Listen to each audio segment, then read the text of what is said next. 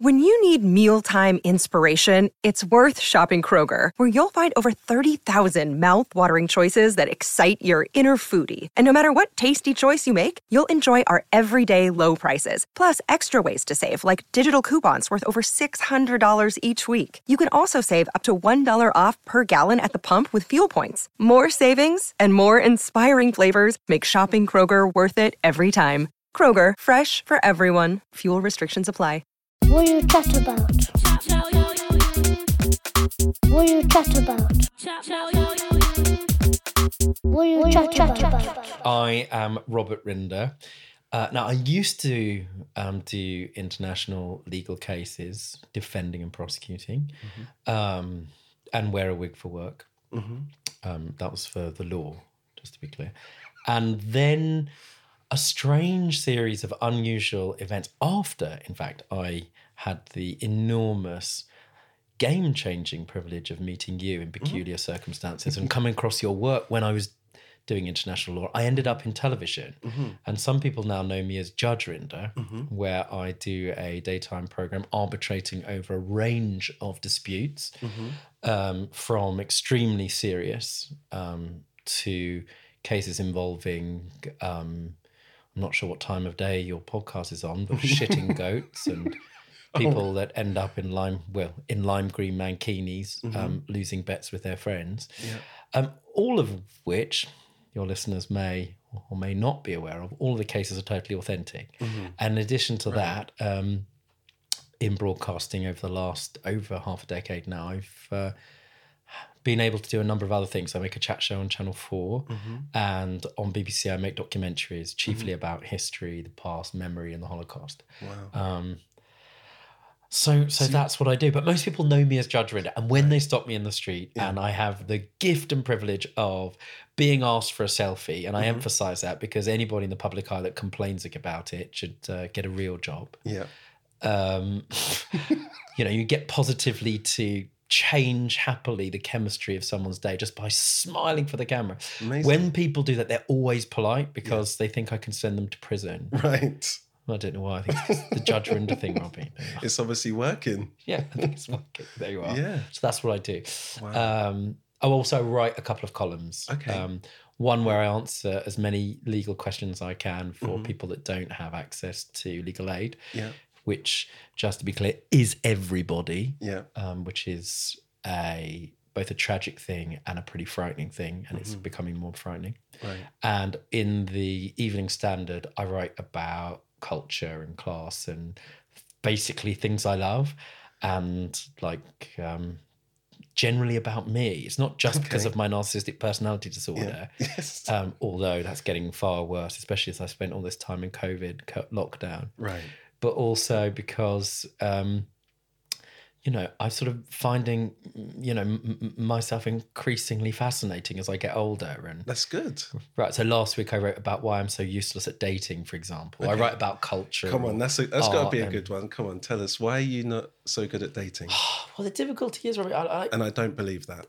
No. You're always fun when we go out. So we have fun, but the problem is, so you and I can engage because...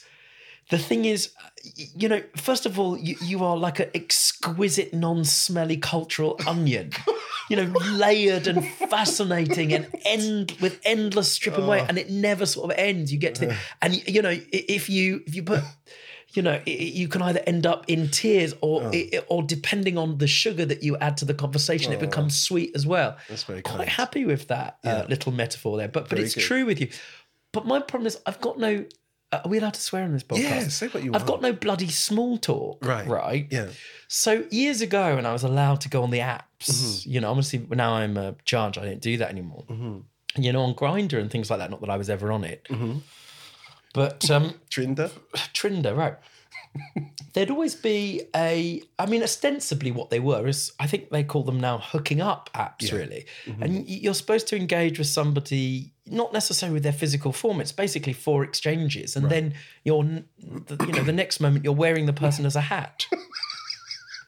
I've never had the app kind of dating. No, because you fell in love just in time for all of this. Yes. My problem is with that whole exchange is, love, I've got no freaking small talk. So yes, we can have a good time. That's because we get down to it. Yeah. So Yeah. I've got no kind of, how are you? You know, if anybody asks me what my star sign is, you know, there's no, Right.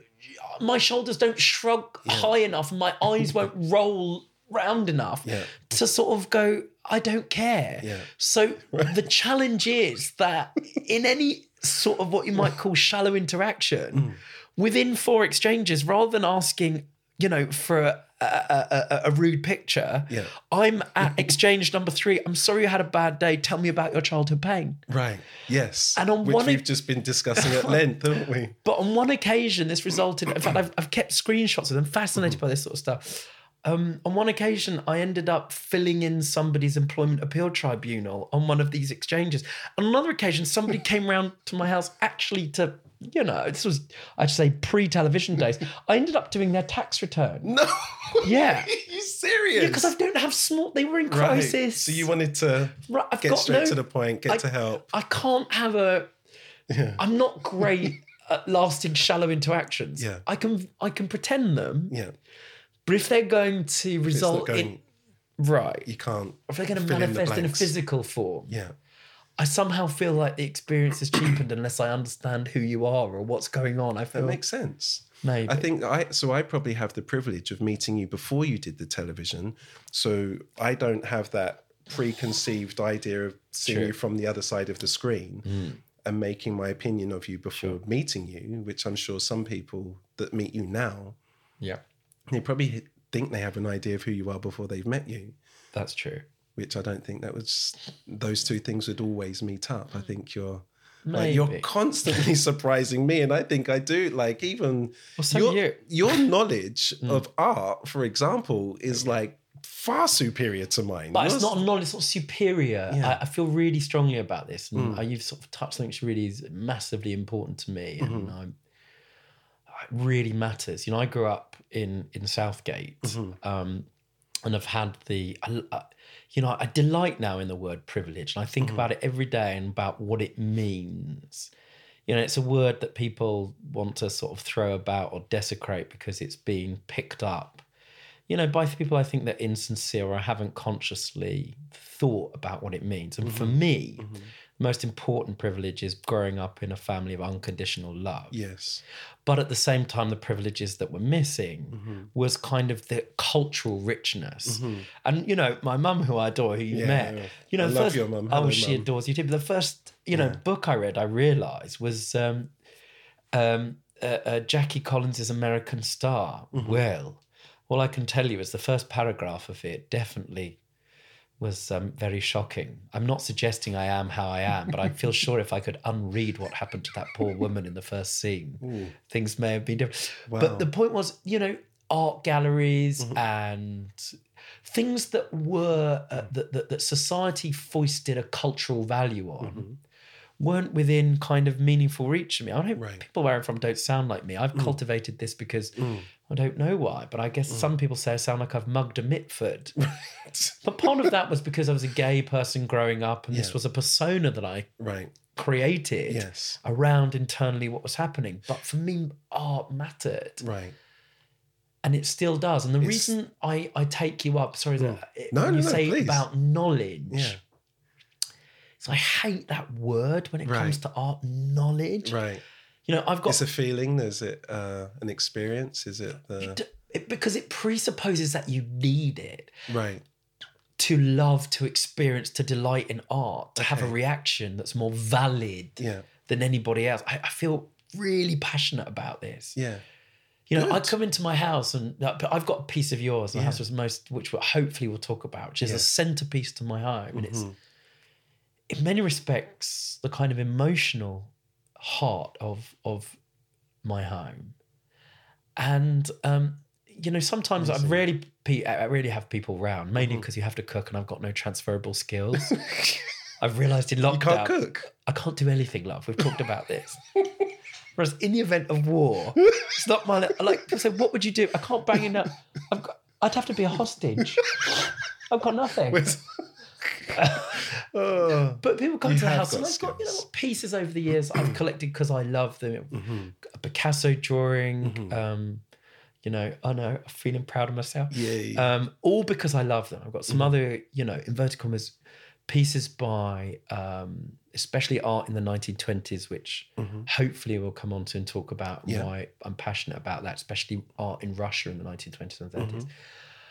But at the centre of it is your piece. And people come around to the house and I'll say, because I don't have a car, I never have a car, but you get no joy out of it. I never have a good watch or whatever, but the delight in art, the way that it somehow permeates into your space and can happily change the conversation of a day just by being near it. It's joyous. But you say to someone that comes in, do you like art? And what happens?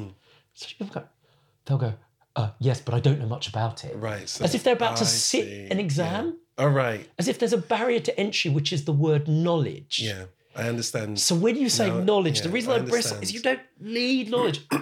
If you go into an art gallery, all I ask you to do is look at it and be honest. Yes. That's all. Be authentic. Yeah. Don't say anything that anybody's conscripted you to think about it because there's some person that looks like they've escaped from Harrods food hall and they look like they're posh, they sound posh, that they know, inverted commas, what they're talking about. Yeah. Don't validate your opinion about based on the echo of what they're saying. Right. If you have an opinion and you feel nothing, or you feel a visceral, angry reaction, or you think it's crap, that's valid. And it's not your fault, it's the artist's. Yeah, yeah. And I don't know, I just feel so passionate about this because I feel like gallery spaces and art in general, just the word art, it feels like in order for you to delight in it, you have to have knowledge. And it's the one cultural form. I started with the wrong word, but it's a good... You don't need any knowledge. Yeah. You can, if it makes you joyous authentically. Yeah, yeah. That matters. It does. Today, so I have an annual trip out with my father-in-law every year, and we normally end up in Dover Street Market. It wasn't open this morning, so we went for a walk, and I said, the White Cube, we're in St. James's, and I said, the White Cube's just here. He hadn't seen it. We walked in. I don't know the artist's name. The art was magnificent. Amazing. The scale, the colour, all it was black, large, with a gold, what looked like a handprint, and taken off. Yeah. Stunning. Sounds like I'd hate it, but I need to go and see it. It was stunning. It's like it's strange to think that something so simplistic. Like we were looking at all of the other smaller galleries as we were walking, but we never had that response. And both of us, we were just like, "It's magnificent," and it was so simple. And then downstairs there was these line drawings. And his name's Chris, my father-in-law, and Chris was saying, look at the shakiness of the line of the hand, how expressive that is. I can really feel the person. And the ink of one line, it's thick and then it goes thin and then it goes thin. And he was like, have you ever used like a pen with a quill or something where you can turn the nib to the side and you're turning it back again? And it was like, it was almost sensual the way he was talking about it. And it was like, and again, it was stepping away. We had no knowledge of the artist. We knew nothing about the artist. But just that fit, like, and I haven't been to a gallery since the beginning of the year. So I'm talking a good, we're in almost October. I haven't been in a gallery since at least February. And it was amazing. I felt so what I love about beautiful. That story is that your father-in-law, looking at that line, it's not what you thought. Yeah. And of course, the gift of being with him, because he could translate that enthusiasm into you. So beautiful. And it's like somebody, it's very Dead Poet Society. That moment when the late Robin Williams, what's he called? Oh, Captain, My Captain. It's from the Walt Whitman poem, but I can't remember the name in the actual film. He gets all the kids to stand on the chair and look at the world differently from that. And that's what that's what happens. Embarrass you. No, it's what you do and what artists help us to do. But to be with somebody that has that experience of going, hey, look at that man or woman, that human being's hand. And just that relationship with a moment in time of how they've made that mark onto a canvas or onto the world. And it's a mark that lasts forever. And it's technical, and it has muscle memory, and it's a moment in time. Yes. It's amazing. We were speaking earlier about the presence of a moment being captured in something. So you was describing it in the brick, in the tower. And it's almost like in everything that we all do, like often I've walked along a street and I'll gaze at a tree and I try to go out of the moment and time that I'm in and think, what else has passed here and what memory is still in this moment, but past moments of this moment. And it's like, and I think art, photography, there's certain things that it freezes something, but it does capture all the moments thereafter. So when you said about the 1920s Russian, did you say? Yeah, especially Russian art, especially now. But I'm sure it captures moments after the moment of the creation. Is that does. still... That for me is more. I want to come back to what you just said because it's important. We did have a conversation, before we went on stage. So I think you've articulated something that is really important. I don't think I thought of or can kind of articulate or really express in a way which people understand until they see it. What we're talking about is, when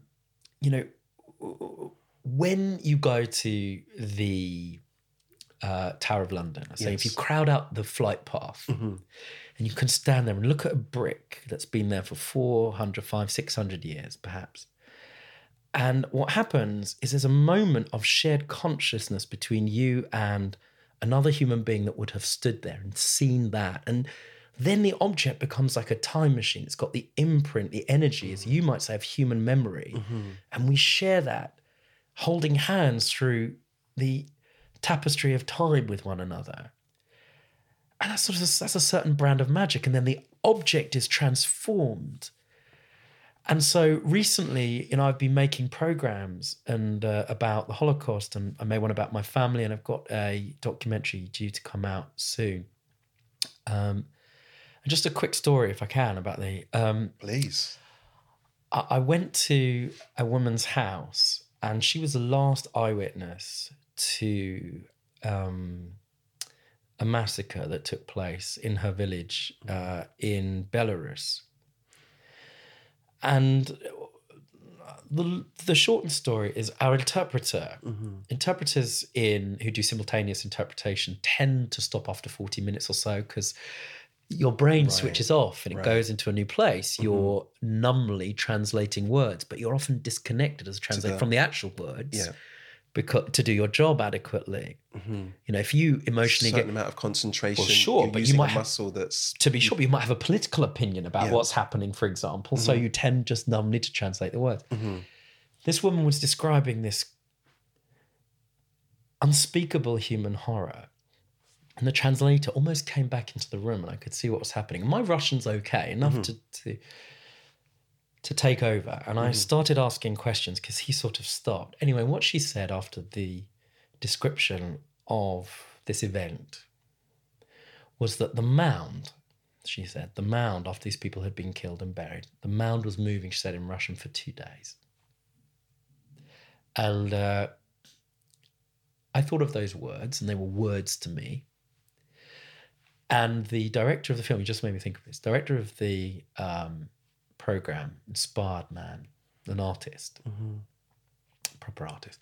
He said, we're going to go to a Soviet memorial of where this event took place. And I assumed, like lots of Soviet memorials, it would be a stone monolith. And in Russian, it would say, this is the death of Soviet citizens. And there'd be no other mention specifically of, in this case, the Jews who were murdered in this place. And I got there, and instead what it was, and I hadn't anticipated this, was on the side of an insignificant road in an insignificant town with an insignificant set of insignificant trees was a ring fence about 100 meters in front of me and maybe about 3 meters wide. And in the center of this little ring fence was topographically the mound. And it had been there for 75 years. Nothing apart from a tiny bit of moss had grown on it, and it's the mound, it's the object.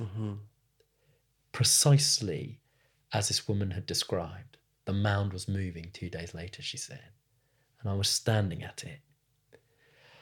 And I hadn't anticipated my reaction. And it's fascinating because I have a reaction that's on camera, and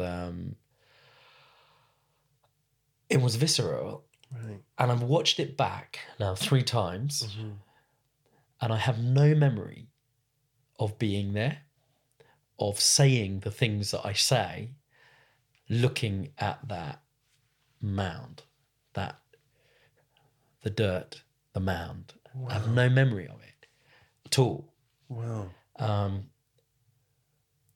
And it's interesting. I mean, from that point of view, you know, like you say, like so the. I don't want to get sort of into the difference between art I love and don't, or art that makes me feel nothing. But so when you talk about having the privilege of being with your father-in-law, yes, because look at that brushstroke. This is what it does. You go, oh yeah. That's such a. So for me, there's this sort of there's a human memory in objects, in trees, in things. Yeah.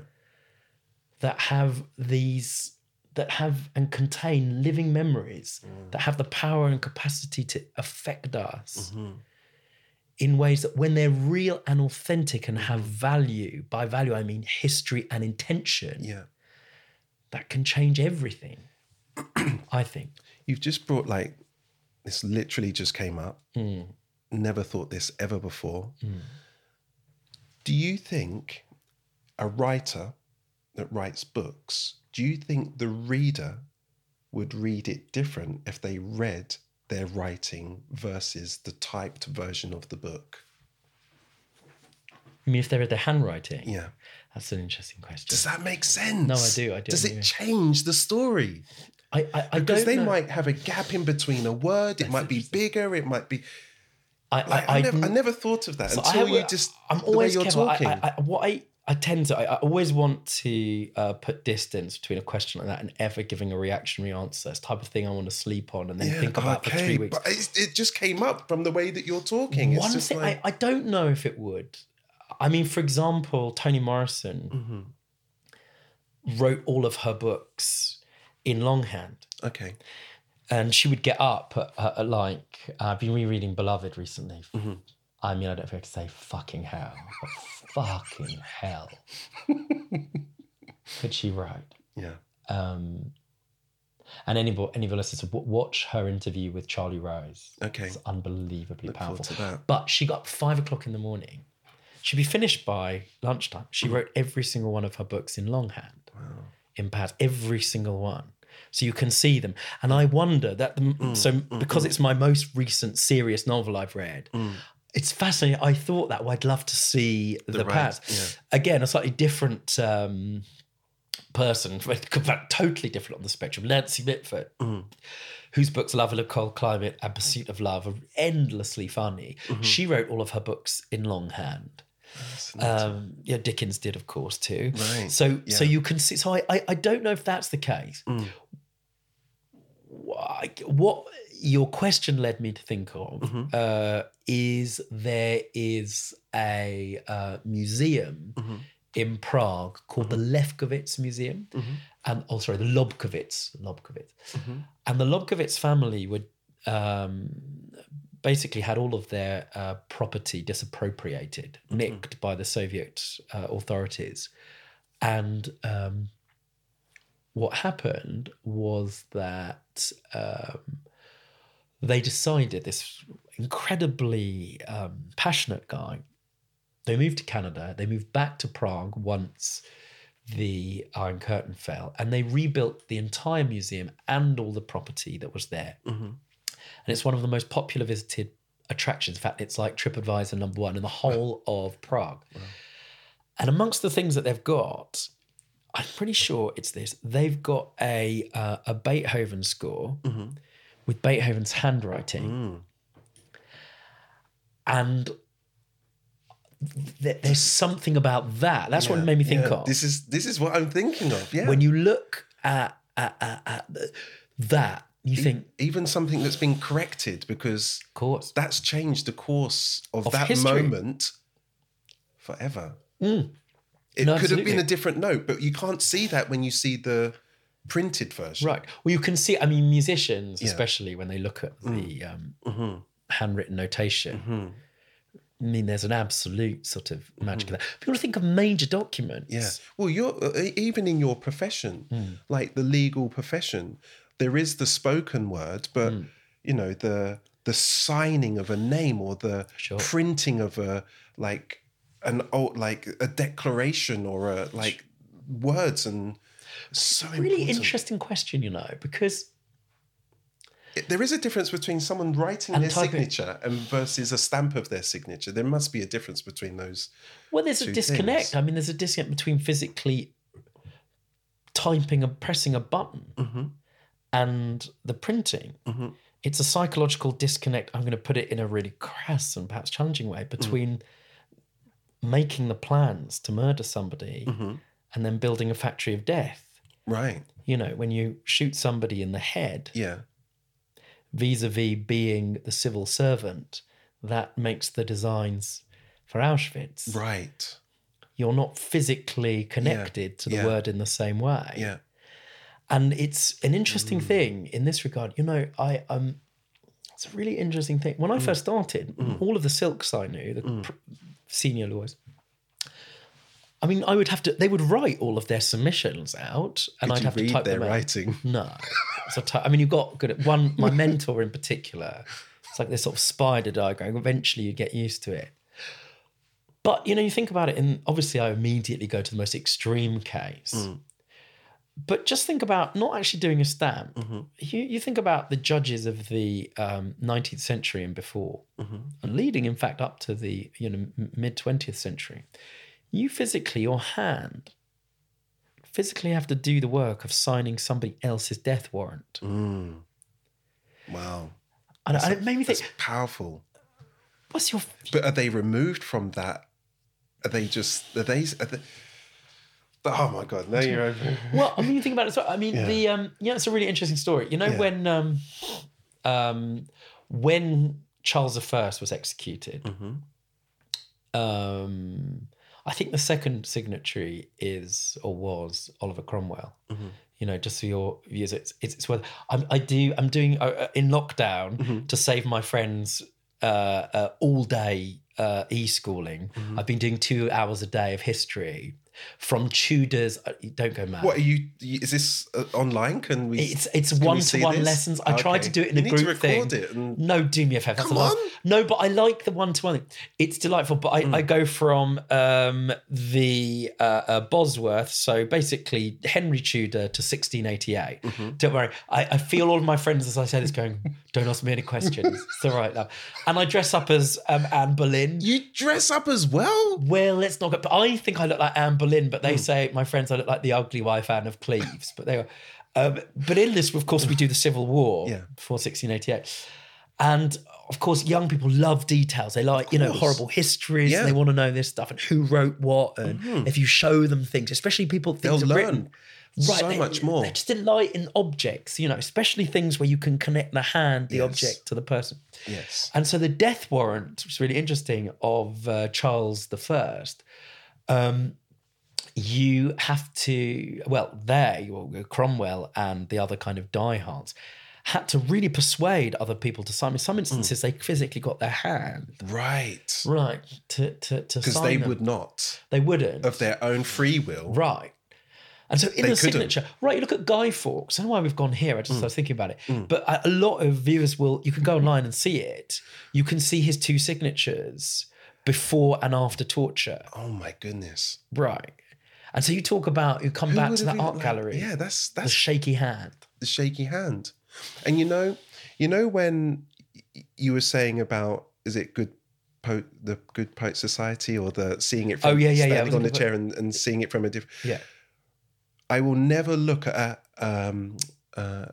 ink, not like just like scroll, but ink on paper a drawing, I will never look at the line the same again because of an 80-something-year-old man that I look up to had an observation that he shared with me, and now it's changed the way I look at that thereafter. Forever. Right. Amazing. Like Paul so Nash. Simple. Right. So the moment simple. somebody goes, you know, you have the gift. You talk about privilege. That's a privilege, you see. Yeah. You're with someone on that day that had this genuinely authentic observation that you authentically agreed with, that you felt. Yeah. That man, because sometimes you also have to be you brave could enough to reject go, it. I don't, but you have to be brave to do that. To go, I don't think I that. really looked in and I was really studying But you it did that. afterwards. But also for some people, you have to look in. Yeah.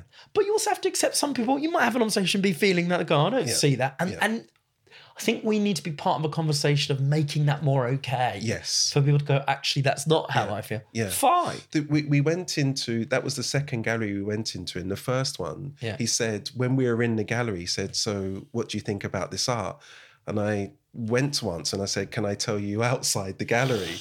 And then I was like, you know, no one's going to know what the art was. But I was saying that there was a real play on the green and the reds, and that's a very obvious thing to do. Yeah.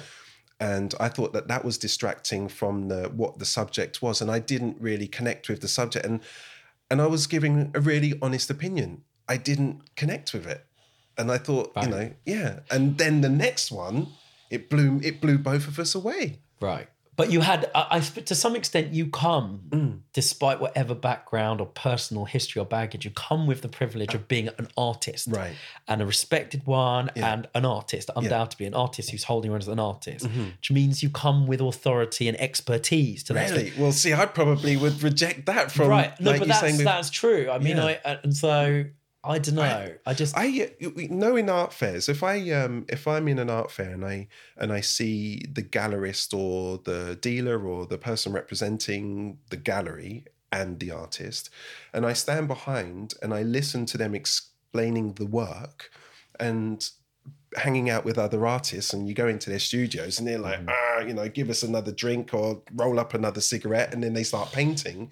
Whereas when they're describing it, they're like, oh, the artist felt this in that moment. And I'm like, how on earth do they know? Thank you. Right. Don't get me... Okay. No, but I'm an artist. How do you know I don't want to get an e-warning on your podcast, right?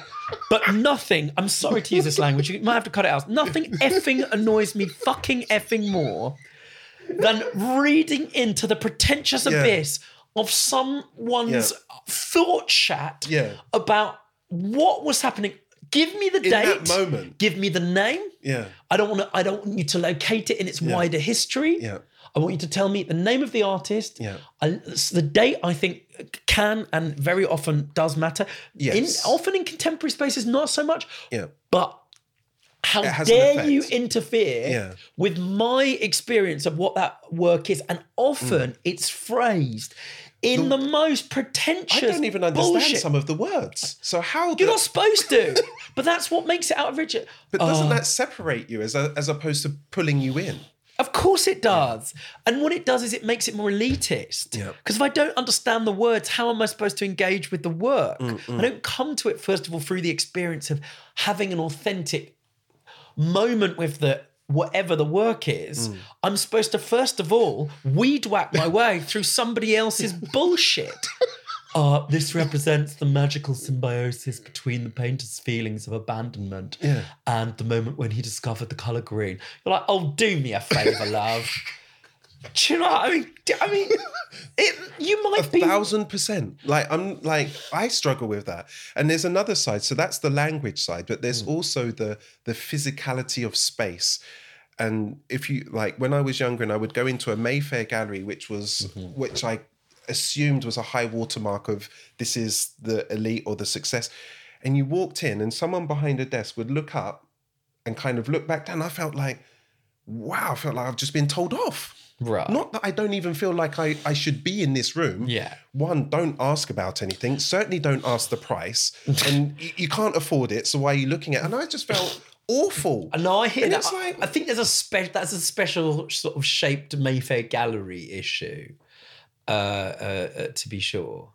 I say to be sure, it probably is. I mean, I walk in I mean, not so much now because they think, I'm going to, have gonna no buy taste of buy something. ropey Jeff Koons. All of a sudden they're, Right. kissing your ass. But I want to emphasize, because it's really important. And I hope that lots of people that, will come eventually, if they don't already, to really love and understand your work, is that there are spaces that aren't like that. Yeah. And it matters to me that, the National Gallery and the Tate Britain, by the way. Don't forget Tate Britain. It's not just Tate Modern, Tate Britain as well. Yeah. That I think more and more, there are problems with them, to be sure, but they are still spaces which there isn't anybody who's standing there wondering what the hell you're doing there. No, I don't feel that in those spaces. And I really want that message to be...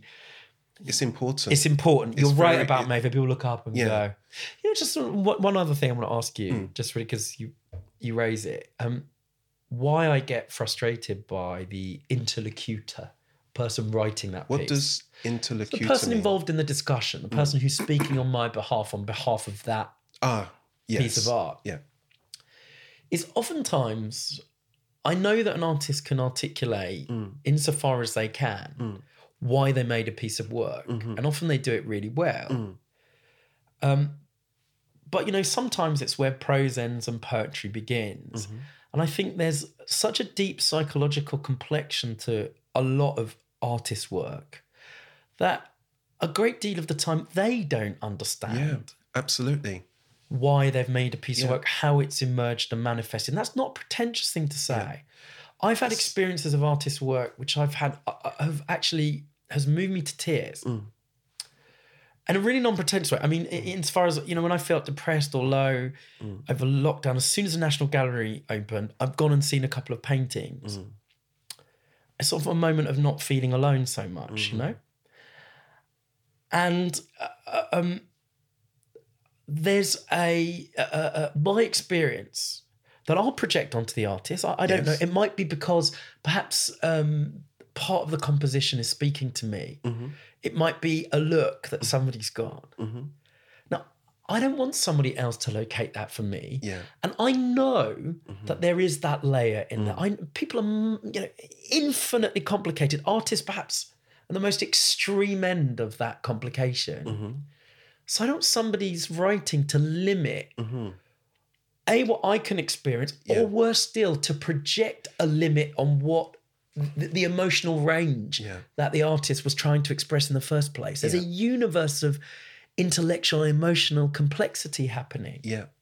I think we was discussing it when we were upstairs, and I am the first to put my hand up and say, this is my interpretation of my own work. You may have a completely different version of this, and that's okay. I don't have, this is the footprint, and therefore it needs to be cookie cut and imprinted on everyone else's minds. That's not what this is about. That's what I was saying about, if you paint a painting, you're taking the artist to that place. Whereas my work, I'm trying to do the opposite and take the viewer back to a place within themselves. It's not an external experience. If anything, the art isn't that important. It's your experience for me that's important. Well, your listeners, sorry, we should take, because actually that's exactly how I came to your work, which people should know. So it's like a perfect segue, which is true. So I, for a variety of reasons, because I can't actually talk even today about the nature of the meeting I was in. But put it this way, it's a very serious meeting with very serious people about extremely serious international issues. And Robbie, you were displaying, as a lot of good artists do nowadays, in this particular law firm. I knew a couple of the QCs in there, and very kindly they helped me. So it was... It might have helped you, okay. Well, it wasn't if it was good, but it just happened you were showing there. And I actually was quite importantly involved in this particular nuanced issue of the case that we were dealing with. And I was supposed to be plugged in and engaged, and there were 3 pieces on the wall. And it's so interesting. I was like, first of all, exactly, I can't agree that it put me back in, because the first reaction was, I'm not in this room. And I don't mean that in British. I'm not in this conversation now, because which is an important one by the sounds of it. It was a very important conversation, but I mean, whatever. I mean, it was okay in the end. I want to be clear about that. I did read the papers eventually. Yeah. But I was immediately transported from the immediate conversation to what's that? Mm-hmm. It's just a simple, like, because what is this is extraordinary. Yeah. Then it's exactly so. Then it was like, somehow you'll be in a noise, a room. There's like sort of that white noise around, but you can somehow plug into somebody else's conversation. That's what the next thing happened. That was the next thing that happened. We've talked about this before, and then the next thing was I was like, okay, because at the end of it, I need to know who made this up. Now, I'm sure you had a range of intentions and there was a variety of energies and thoughts that went into making that work. But I don't know about that. Some of which I suspect you don't know. Yes. Subconscious, conscious. The conscious stuff you'll be aware of. Yeah. I can just tell you I was sitting there supposed to be giving advice on this international thing going, yeah, all right, shut up. What's that? Like this is this is doing like what? Who made this? Right. Like, and how is it in what? Who? And a lot of the law firms, they've got some of the so-called big artists and stuff. They've got Degas and goodness knows what else. I'm sitting there, what? Who? And then that's incredible. But that's what happened. I mean, it's a true story. And then I was like, who is this? I mean, I certainly wasn't trying to talk to you about like you talking about my art. No, but that's what happened. It's important, but it's, I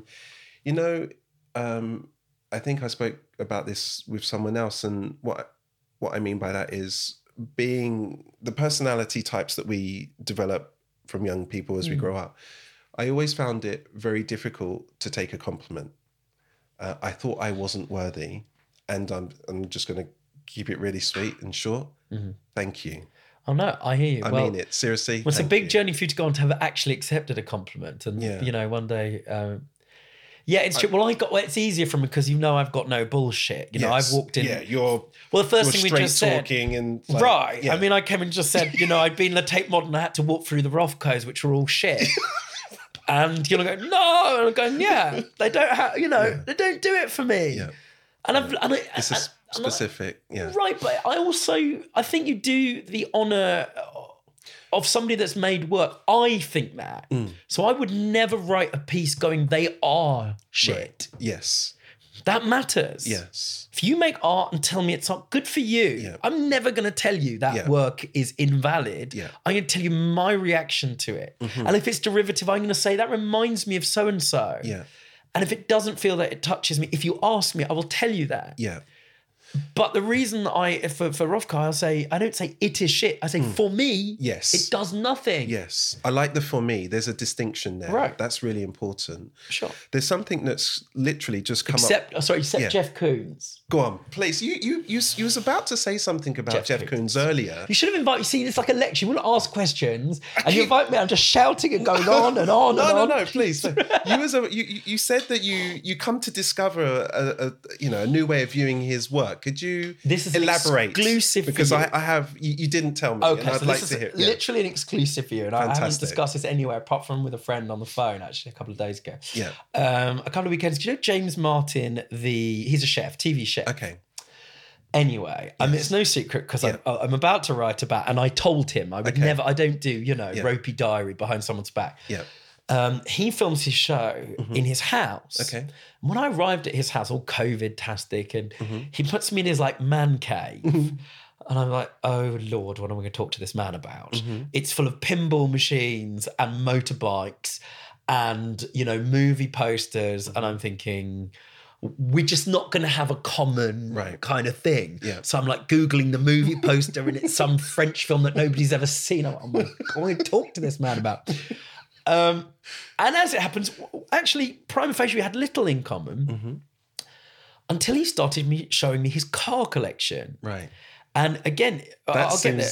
Yeah. Right. And he started showing me his car collection. I can't stand cars. Yeah, that's what I was thinking. This is even more of a disconnect. Loathe them. Yeah. Like, my day is ruined on Judge Rinder when I open the brief and it's so-and-so's car engine blew up. I'm like, oh, God.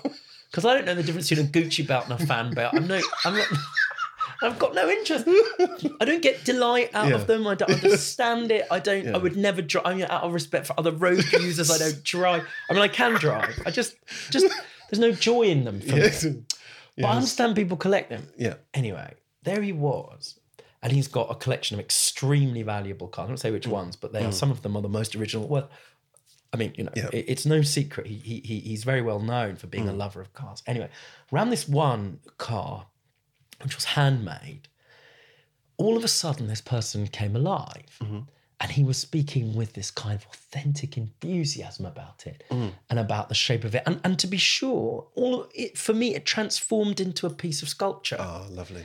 And also the other thing which was weird, which I normally would hate, you don't do that about, this worth, unless there's something wrong with you or you're in parts of America, right. where, that's the so-and-so will put an elbow through a Picasso, go, that's 30 million down the, the right. check. Yeah. You buy art for value instead of delight. There are people like that. Yes. When somebody collects cars, the value is inherent to the delight in the car because the value somehow is connected to the story of the vehicle. Most vehicles you buy depreciate, but these collector's items go up in value. But the delight of the owner isn't just... the value is connected to the sculptor, to the work, to the hand of the person that made it. Yes. It did nothing for me, but I was delighted to be in the presence of someone's joy in a thing because it was real. And you can you can listen to someone speaking with authentic enthusiasm about broccoli. If they're, I love it's that. heaven, isn't it? Right. I love it. Anyway, so he was into this stuff.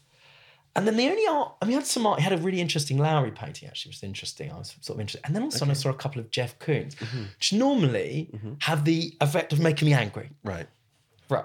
Yeah. It makes it, because manufacturers. Yeah. Because there's a disconnect totally manufactured between the hand of the... But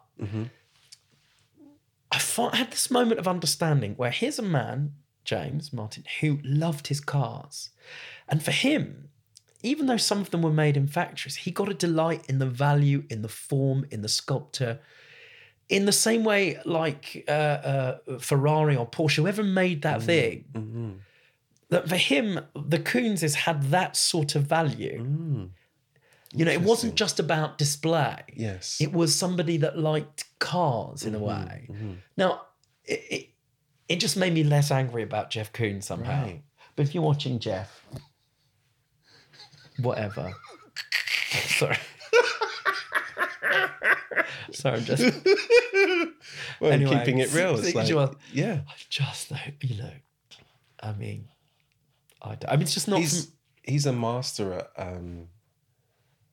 I guess the marketing and the raising of value of the he came from finance, didn't he? I think he was. I think so. That's right. There was a documentary I watched. Yeah, I don't know. I mean, like I say, the reason I felt more okay about it in a nutshell was because this that chef love was transferable into something. Right. Yeah. Enthusiasm. He'd bought he'd bought them because he loved the shapes. Absolutely. Because for him, manufacture of Yeah. Whereas a bit like, all right. I just don't get how you can. You don't need to have emotion, right? Anger can be a reaction. Absolutely. Yeah, and you can see through the life of an artist's work sometimes. Like I love Tracy Emin's Tent. I mean, genuinely, there's something radical. And again, when I hear myself say radical, I feel people like rolling their eyes and stroking their shoulder, go, do me a favour, radical. But we forget when it was made. You sit in a tent and like all of the names sewn of people being inside her. Yeah, that's right. And that whole, in a really unwanky, pretentious way about the idea of being inside a person. And that, I was like, I was moved by that. Whereas, some of the drawings, especially her drawings for me, don't do anything. Don't do anything for me. Anyway. It's good that you can separate, like some people... With today's society, especially within tribalism, so say, for example, if, like, I would probably get in trouble even saying this, but I grew up in a Spurs family, and if I go to Arsenal and I ring my friend and I say, hey, I'm at Arsenal, he's like, and it's a good friend, and like, what are you doing here? You can't be here, it's Arsenal. And that tribalism of, you can like a Tracy Emin sculpture, but you might not like her drawings. Like, why do you have to like everything? And why do you have to like only one? Or like, why can't I be at another football? Like, there's such a divide. Like, you can't like that and enjoy this. You can't do that. That's against the rules. Sure. You call it tribalism, and obviously coming from a Tottenham Hotspur family, and I hear you. Yeah. That was my family's religion. Right. The way that the men, that's why, struggle relationship with my dad, but my entire universes of history and emotional experience were communicated with my brother and my dad through Tottenham Hotspur. Right. Even now. I didn't know. Seriously? Oh, yeah. I didn't know And my that. dad now, who is sadly not well, but, the opening salvo, we have a half brother as well, and they're all into football. And Tottenham Hotspur is their in. Right. It's the centre of their... It's the happiness, it's the sadness, it's the way that they can communicate about their health, it's the... Right. Wow. It's the small talk, it's the deep talk, and sure, it's tribal. Yeah. But yeah, there is it's more than a form of tribalism. I think it's much more insidious in everywhere, but certainly in our country, let's call it that, where so-called class is the barrier to entry. It's a posh way of saying, of going, that once somebody deems something, and that somebody is usually a person who looks a certain way and sounds a certain way, and it's in the right gallery and has been given the sanctity by that person as being great art. We are now conscripted into going, wow. And that's more than a form of tribalism. Yeah. It is a form of tribalism, I suppose, but it's a kind of really crass class horror that our society is still kind of doing. Yeah, I find like there's even like, and I say football because it's an obvious one, but say, for example, there'll be certain attributes within Conservative or Labour or other, and I agree with them. But if I was to say, if I'm with someone and they're totally Labour and I'm like, but I actually I agree with this particular point within the other party, that's it. I'm cut off. It's like the conversation can't go any further. It's like I've crossed over to the... That's certainly true of the current political landscape. I was reading something the other day, and it was actually, funny enough, it's by a director who made this point. It was then subsequently, I think, quoted again, perhaps in a podcast I was listening to, but I remember the original quote, which was something: tyranny is the deliberate removal of nuance. Right. I think, that's about right. In other words,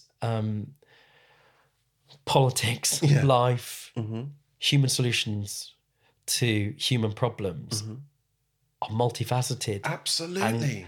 And you think about that and sit with that for a second. And then perhaps you sit with, again, he's a forgotten philosopher a little bit, unless you're a philosopher person, which I'm not. But it's, worth dipping your toe in sometimes, or listening to his Desert Island Disc. Isaiah Berlin, amazing thinker of the last 20th century, of the 20th century, the last century, said that, no two people's, this is nutshell stuff. I mean, the work is quite dense, but no two people's utopias can ever look the same. No. Your vision of a perfect society, of a perfect life, would never perfectly coincide with mine. And so consequently, all utopian philosophies, the ideas of perfect societies, require an important degree of coercion. Unless we're able to sit and have a conversation about the bits of society, the best bits we can share with one another, and dispose of the arrogance that one philosophy, one idea, one political party has all of the solutions.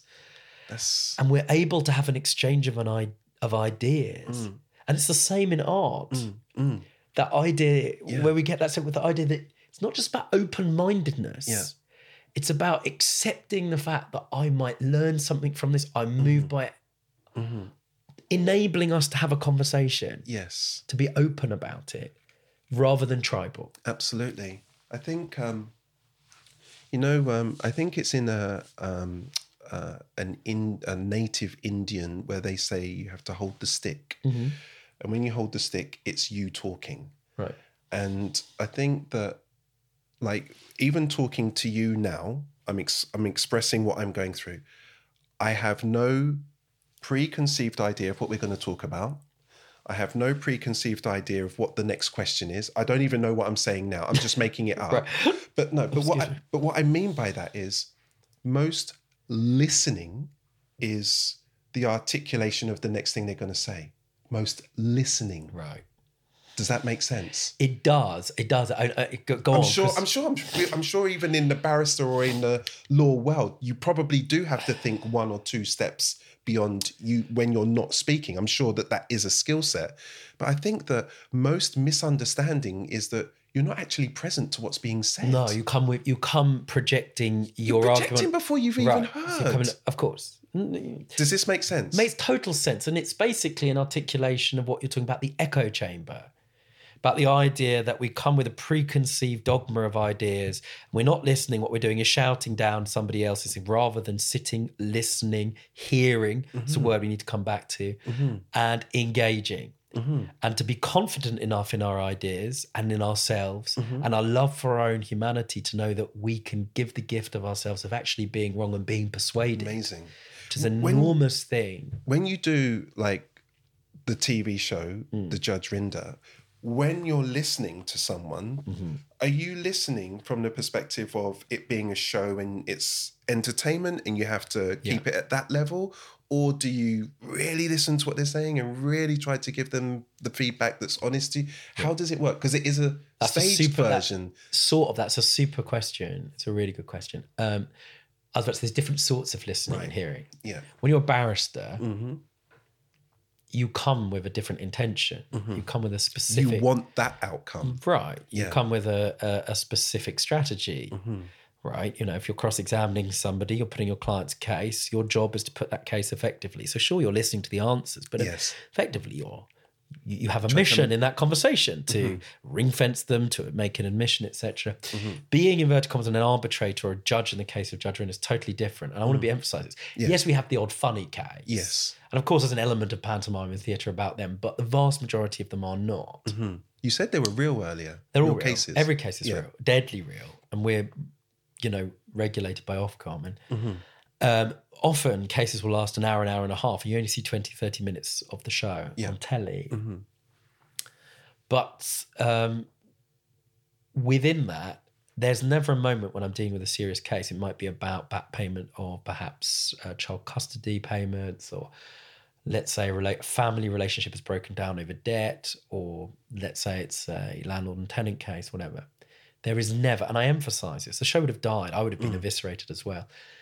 A moment where I shut the door behind me, we shoot it as live. We don't stop and reshoot. Yeah. Where I think, would this be interesting for telly? Never, never, not once. So it's not from that perspective. It's going to be inauthentic and people can tell. Yeah, you can tell. But also, something that's just really interesting riff on the theme, if you like, of what you're talking about. Very often what's happened in the cases that I see where you've had kind of family toxic breakdown, they come to sue over money, in many instances, but not all. It's the first time they've seen that other person.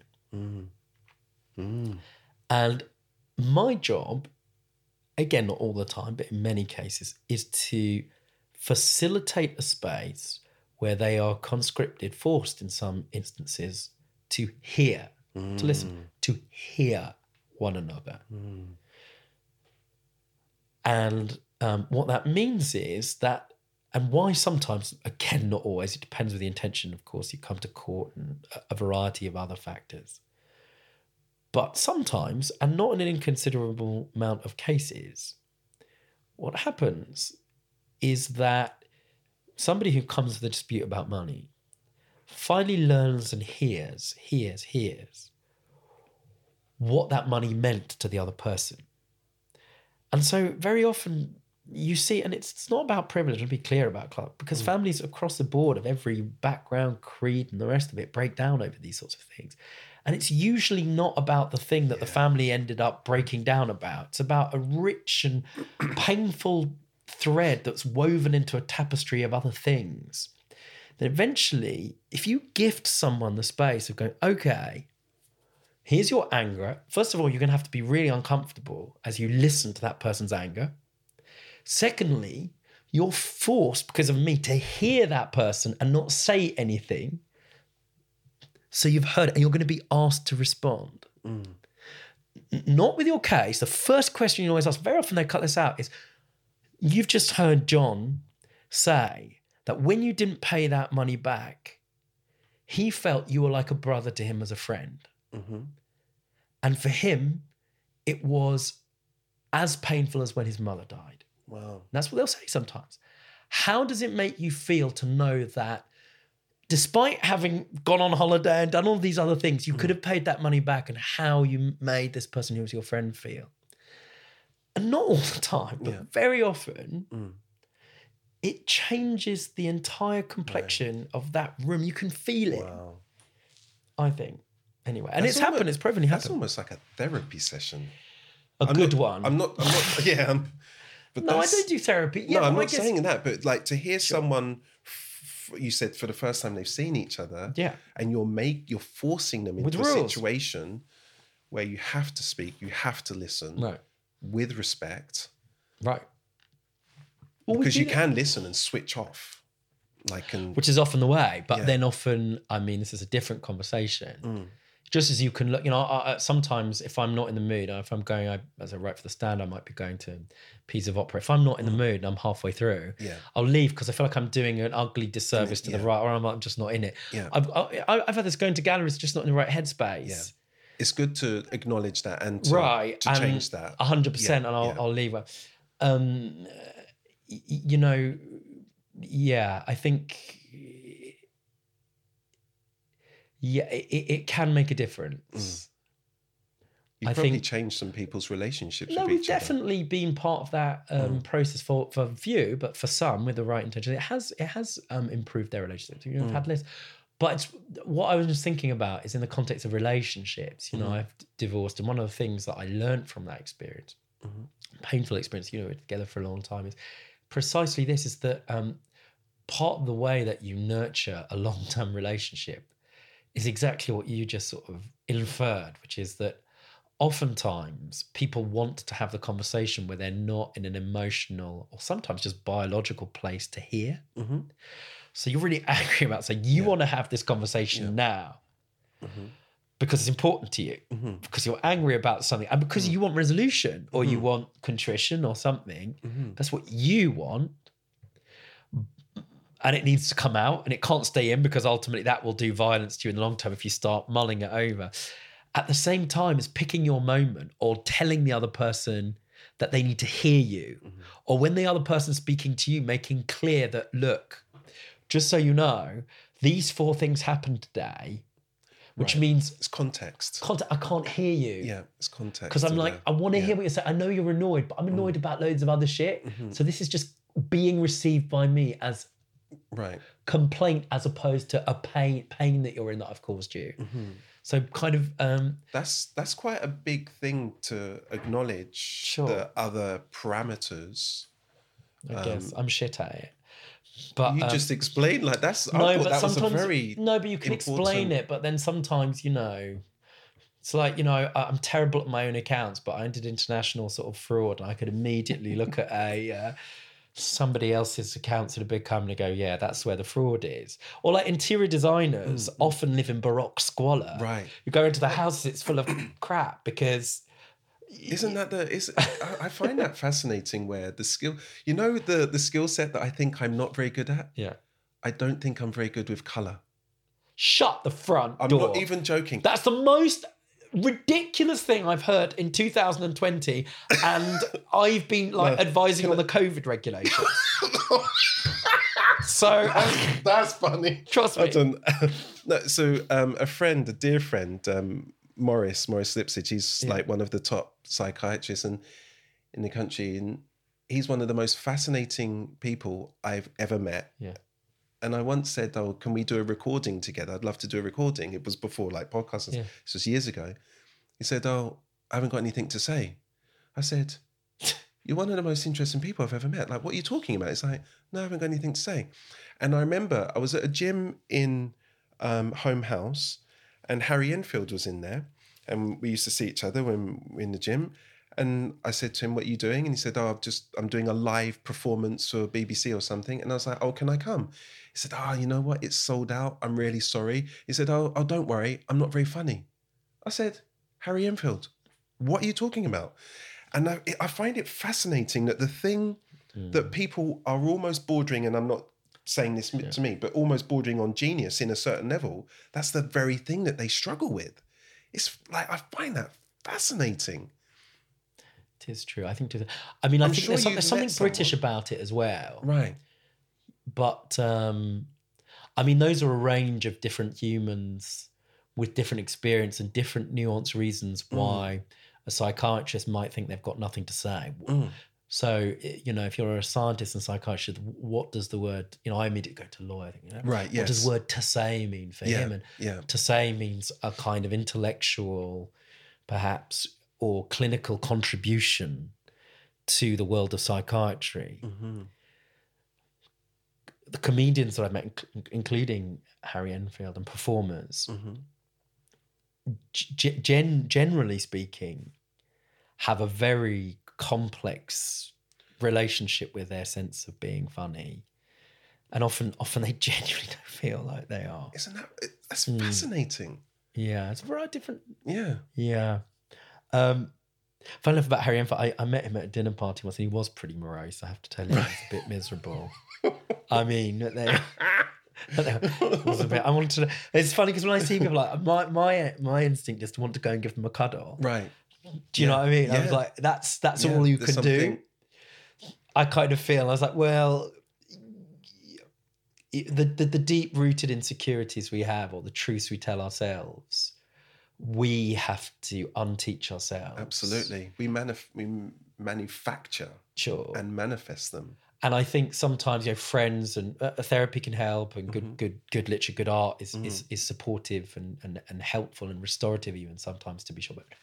But ultimately, only you can reframe your own narrative, rewrite the story that you've found yourself in, rechange the kind of character, re-pick up the pen, perhaps, and change the story on the page.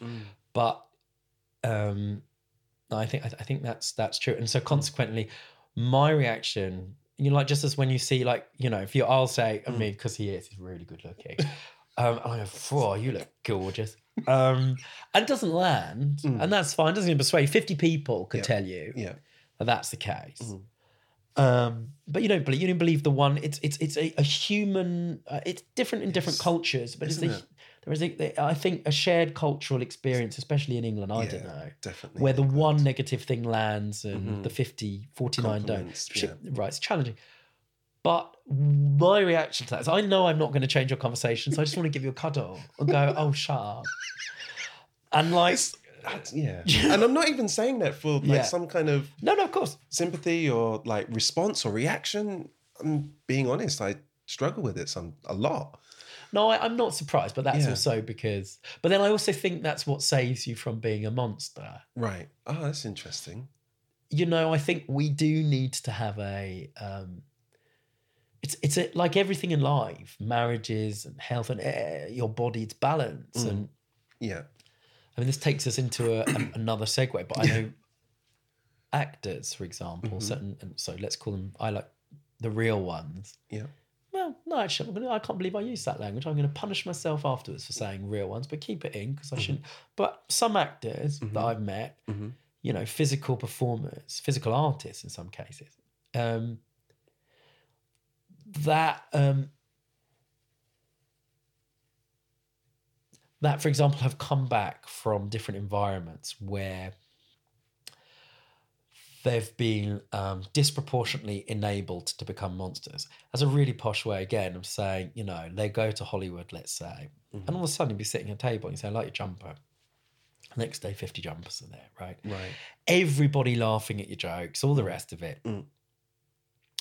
Complimenting everything you do. After a while, it's a bubble. But those compliments stop becoming having value or meaning, but you become reliant on them. And it's really dangerous. And there's a sort of a very troubling connection between that, for example, and the way in which people now emotionally and psychologically engage on social media, say with Twitter and Instagram. I don't really know Instagram well, but Twitter, for example. Somebody likes your tweet, right? It's heart-shaped. It's a compliment. It's a micro compliment, which connects to a little kind of micro dose of serotonin or endorphin. Yeah. And that's at the end of your arm. And imagine 1,000 of them or 2,000 likes. And then that creates a codependency on that thing. It can create something quite monstrous. We know it in people. In the case of certain actors, for example, too much of that means that you're no longer able to... what it can do is it can interfere with people's moral chemistry unless people are very careful about curating good people around them. That's not to bring them down, ever. No, Ever do that. I'm not hearing that. No, I'm just saying it's keeping that expression, which I love now, which is it's keeping it real. Yes. What I mean by keeping it real is it's going, what? Shut up. Yeah. But you said that before we spoke earlier about like if you do something, some people will speak to you they'll give you an honest opinion. And sometimes it's not honest, loving opinion. And sometimes it's probably not what you want to hear, but you need to hear. Or yes, but it's an honest, loving opinion. Absolutely. And it's also constructive. It's not destructive. Right. Or supporting supporting an artificial. Right, and knowing when it's too late as well. So this exists in different forms of art. Okay, so with an artist, let's say I go to a show. If I know that they're in the process of making a really important thing, you hold somebody's creative capital, the currency, what they invest, it comes from them in your hands. I won't ever talk about a play and saying it's terrible to someone, ever. I really mean it's like a credo, unless it's overtly political. Right. Or if I go to someone's shit play, which happens from time to time, why am I going to say it shit? What value have I brought? It's someone's kid. It's someone's creative process. If they're going to take me to a play which is about the troubles in Northern Ireland and I'm going to have to be forced into some Soviet socialist realism, I'm mixing my political experiences. You have invited me into a conversation. I'm going to tell you it's shit and here are the reasons because it's political. Right. With art, which of course has a political complexion, all of it, but... Let's say I go to a show, unless I know that you're going to be making new work or you're in the process of new work, so you're already there, I would feel very wary about having a conversation with you about previous work that you had made and how I liked a bit, but I didn't like another bit. Right. Because I don't know yet that you're in a place to be making new work. Yes. Does that make sense? Yes, it does. And I don't want to put a freaking Molotov cocktail into your creative process. Ultimately, it's not a U-shaped thing. They could change their course. 100%. It's a powerful thing. Can change their course. We know that. We know in the way that there's anyway. There are various examples of that. Bowie talks about it, conversations he had. The one thing that your therapist or somebody that says one word, you go, oh. A writer, I'm trying to think, Evelyn Waugh. Yes. Was interviewed in the 50s. I can't remember. Might have been on Face to Face or whatever. Right. Face to Face. I love those. They're amazing. Yeah. When people had conversation, Real. What's her name? Edith Sitwell. That's my goodness. Her face. Oh my goodness. There's about 60. I've got the box set. They're incredible. The Martin Luther King, he's like 23 or something years old. And it's like incredible. It's insane. Back in the day when people asked questions and wanted the answers. Yeah. He's like, so was your dad an authoritarian or was he like, and it's just like straight in there, like no hiding. But it blew, Evelyn Waugh was psychologically affected by that experience. I didn't know that. Yeah, was it that one or an interview? I can't remember. It's one of them. It's either, it might be. I think it might have been Face to Face. Whatever it was.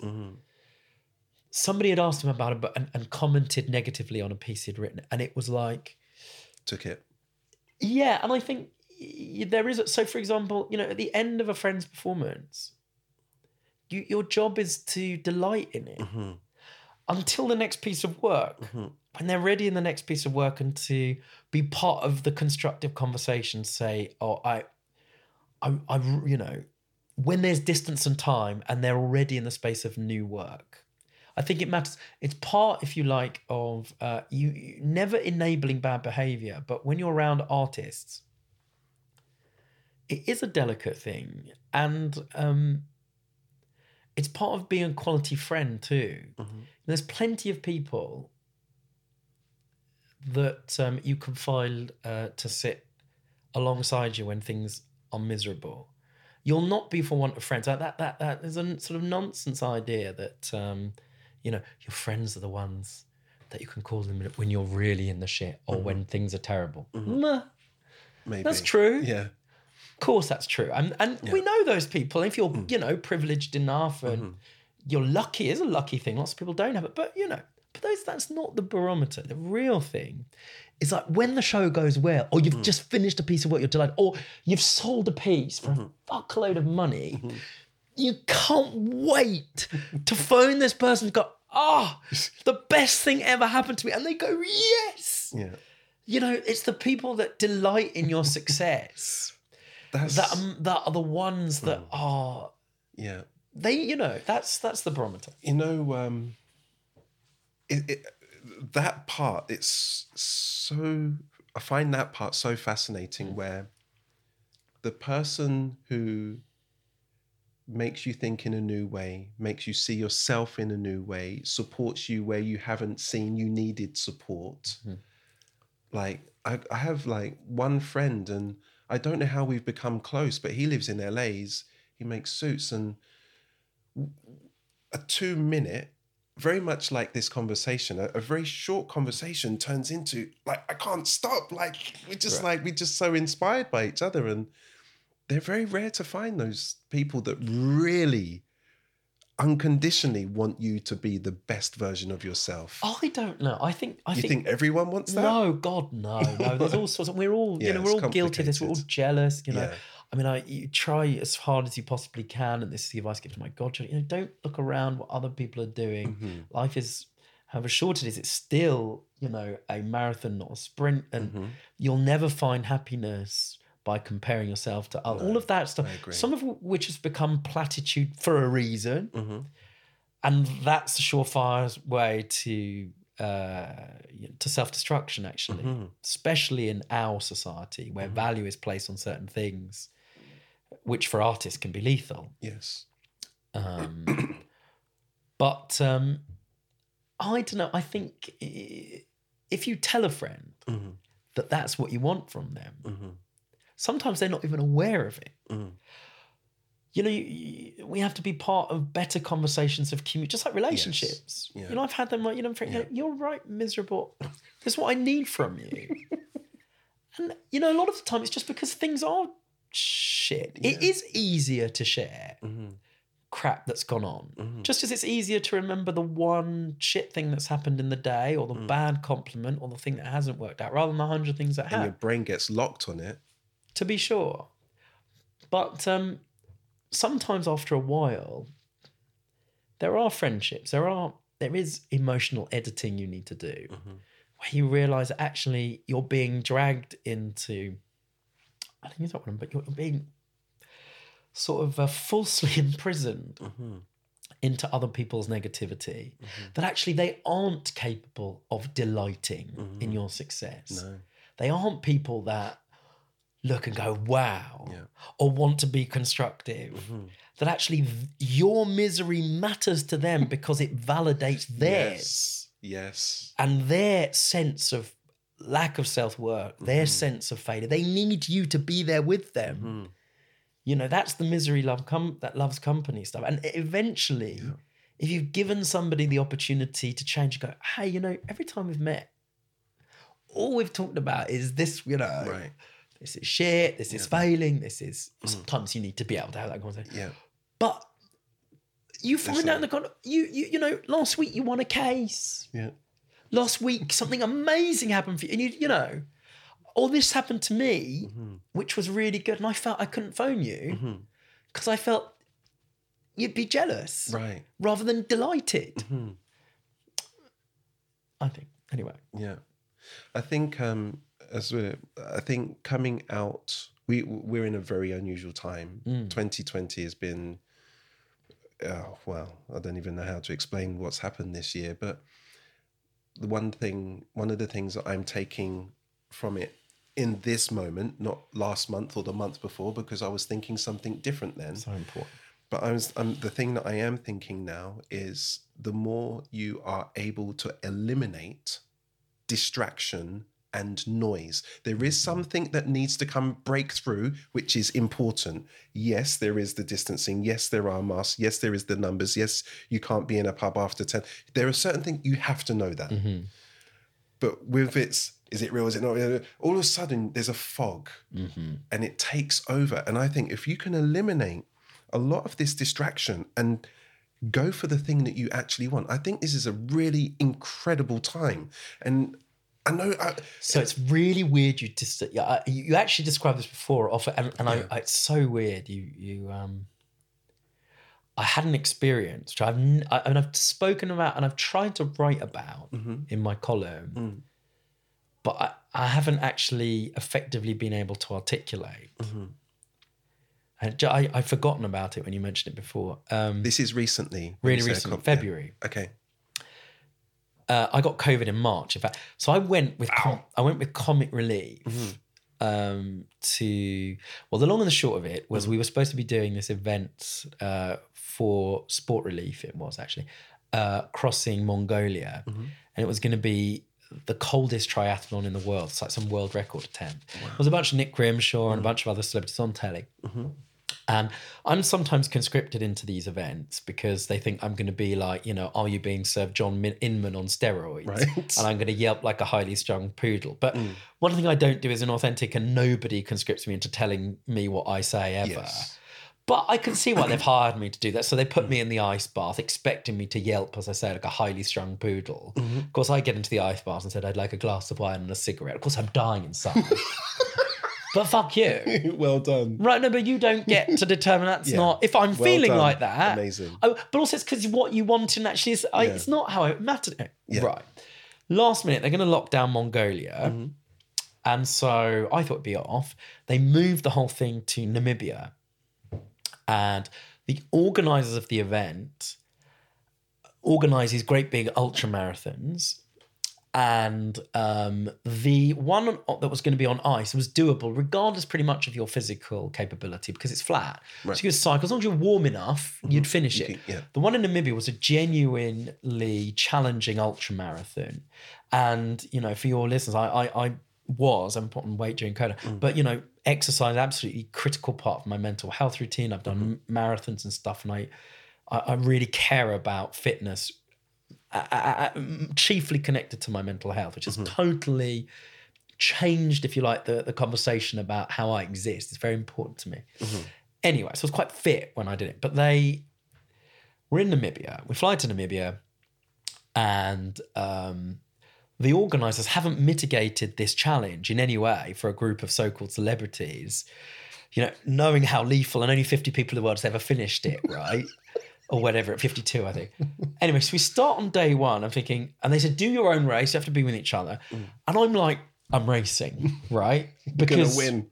Not going to win. That mattered to my ego, definitely. It'd be lying to say otherwise. It's more like, you don't get to determine what I can and can't do. That's a much more motivating force. Yeah. If I identify with that. Right, that thing of, if you're going to pit me last for games, I'm jolly going to win and have a cigarette at the end and go, you see?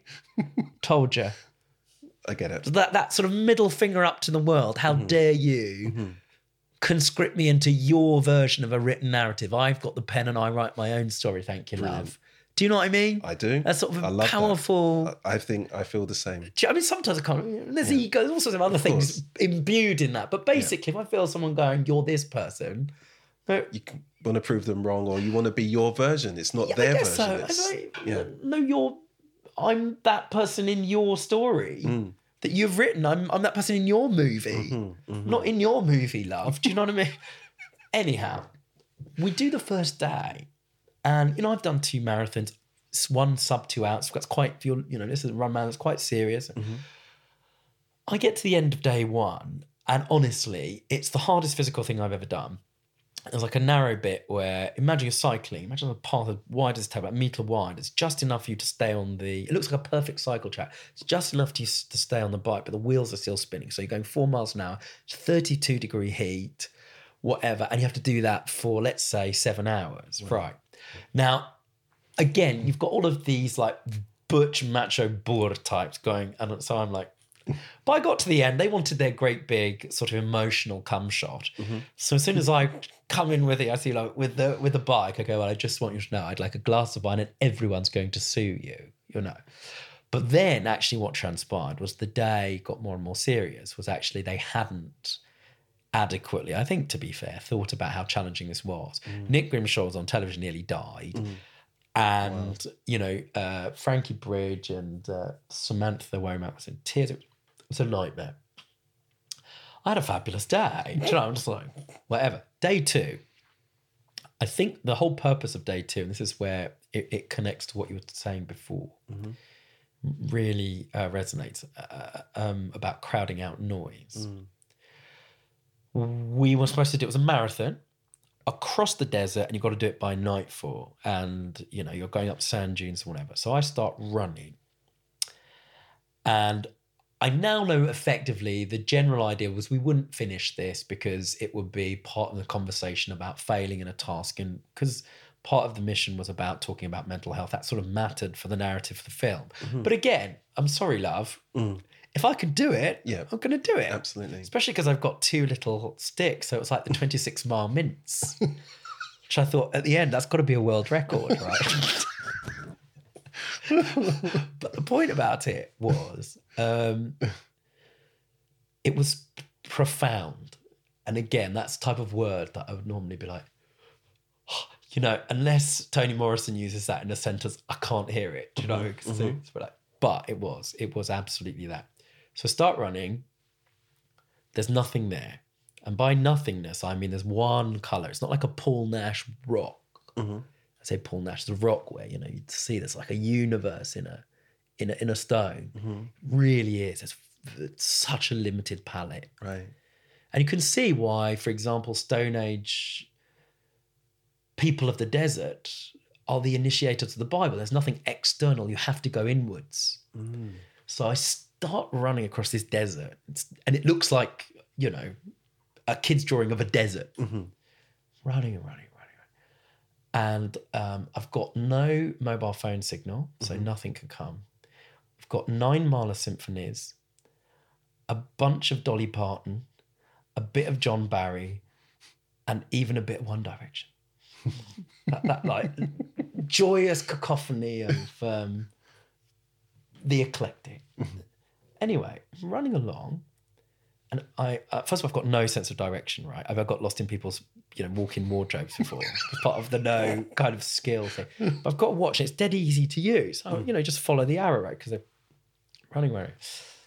All of a sudden, I'm running across this salt plain, which does have some character at least. And I'm about, I don't know, 4 hours. It said, you know, if you listen to the voiceover, Robert is 5. It's now 20 kilometres ahead, whatever. I couldn't tell you where it was, but this is what happened. John Barry's Out of Africa came on. I could hear nothing apart from that music, my breath. There was no part of me at all that thought about when will I finish this. There was no future. There wasn't the past. I wasn't looking behind and thinking about how far I had come. I was running, breathing, and listening. And it was that moment which before had been completely alien to me. Safe to say that people that I disbelieved when they talked about having these experiences, perhaps at yoga, etc., or they listened to other people trying to describe it, I was in the moment, in time. I was in the moment. I just had my breath and me and some music. And honestly, I'm on this salt plane and I burst into tears. And I haven't cried like that in my memory for certainly 2 decades. It was like, it was the most beautiful, freeing, joyous, strange experience I've ever had. It was being in the moment. It was like, honestly, it was orgasmic. I was in the moment. It didn't last the whole thing. I want to be clear about that. It was just, I don't know how long it lasted. Maybe it was 30 seconds it could have been. Could have been. Probably a couple of minutes. Maybe, I don't know. It felt, but freaking hell, it was worth it, right? But here's the problem. So I get back, having had this moment. It was amazing. It was so amazing. And then my problem, then COVID comes. I get COVID. Quite a few of us did from that trip. I was pretty delirious. It went, you know. And I was okay at the beginning and fine. I like my own company and I'm in the house and plonking on the piano, looking at a beautiful piece of art that I've got by Robbie Walters. So that helps change the conversation today. Everything's good. It's fine. Teaching a bit of Tudor history dressed as Anne of Cleves. But what I realise I'm trying to do is I want to get back there. Right. Isn't that? I need to get back. It's like if anybody's ever had therapy or had a beautiful conversation or a love affair, that first, the kind of the strange emotional chemistry that's just like this, wow. And in love, knowing that that's going to change and dissipate and grow into something else.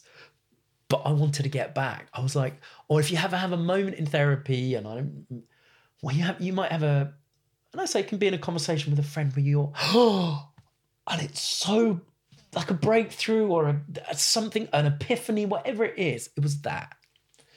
And then about July, I decided I wanted to go walking in the Lake District because what I was trying to do was my depression came back and I wanted to get back. I was desperately trying to get back to that, being in the moment. And I realised it was impossible because it was that one moment in time and I needed the right circumstances. But what you said before helped me think about that because the reason I was able to get to that place, cutting out the noise. There was no noise. Yeah. Apart from the noise that I had chosen to be there. It was silent. It was, and it enabled this whole universe of stuff, which was a total gift. Except that when you've been in that extreme high, you then I've then had to work through going, I want to go, I want that again. Do you know what I mean? I do. I want that. Well, why didn't that happen? Anyway, it was amazing. Well, thank you. No, thank you. Is there anything before we leave? Is there anything you want to say? Is there anything I you want love to your share? art. I want to share. I want to share that, sadly, people can't come round to my house. You're not invited. I don't cook. Don't invite me to your dinner party. Do you make cocktails? Yeah, I make cocktails. I come to that. Yes. Now I'm into that. I do cocktails and then take. I know people enjoy cooking and they're doing it and there's love in it and stuff. It's just like I don't want to eat your food because that's why restaurants are there, and because this is part of that conversation about being kind about it. Yeah. There's nothing more dispiriting than arriving at someone's house and go, "We've made fish." They're like, "Oh God." Note to self. No, I don't want to go. I like to be. If I get invited to someone's house, I want to be invited into their kitchen. Yes. I don't want to be on the posh table because then you don't get anything. I don't want to be on the posh table. Anyway, the reason I say that is because you're never going to be invited to my house. But if you are lucky enough, you will see at the centerpiece of a collection of, some seriousness, inverted comma seriousness, is a piece that Robert did now, probably coming up for 10 years ago, I think. Wow. Maybe more. Yeah, more than 10 years, I'd say. Yeah. And it is more than 10 years. Yes. Goodness. And I look at it every day and it changes all the time. And what's so fascinating is because of where it is now, and there's a gallery upstairs, a gallery landing, is it completely changes as to where and how you look at it, which is part of the reason I love your work, because of its texture and how it inevitably forces us to change perspective. It looks different every day. Amazing. Underneath it, or where the light hits on it, or one day it can be rough. You can literally just see the roughness. You can see the edges. Some days it can be a sunrise if you look at it dead on. I've got a mirror on the other. I mean, genuinely, and so Love that. It just makes you think about the texture of it in a totally different way. And people's reactions to it are fascinating as well. It's really, especially in terms of age, right, and how they respond. It's really, anyway, it's my favourite piece of art. And I'm sorry you're not invited. Fantastic. But one day, when you have your retrospective, there'll be a little thing saying collection of, but it will have no explanation that has, this was the moment in Robbie Waters' life when he was experimenting with the magical symbiosis between, won't have any of that. It'll have, do you like it or not? You're allowed not to. Although don't come to my house if you do. What you chat about? What you chat about? What you chat about? Thank you for listening. This podcast was produced by Viral Tribe. For more information about our work, please visit tribe.fm with 2 eyes. Sign up and join the podcast revolution!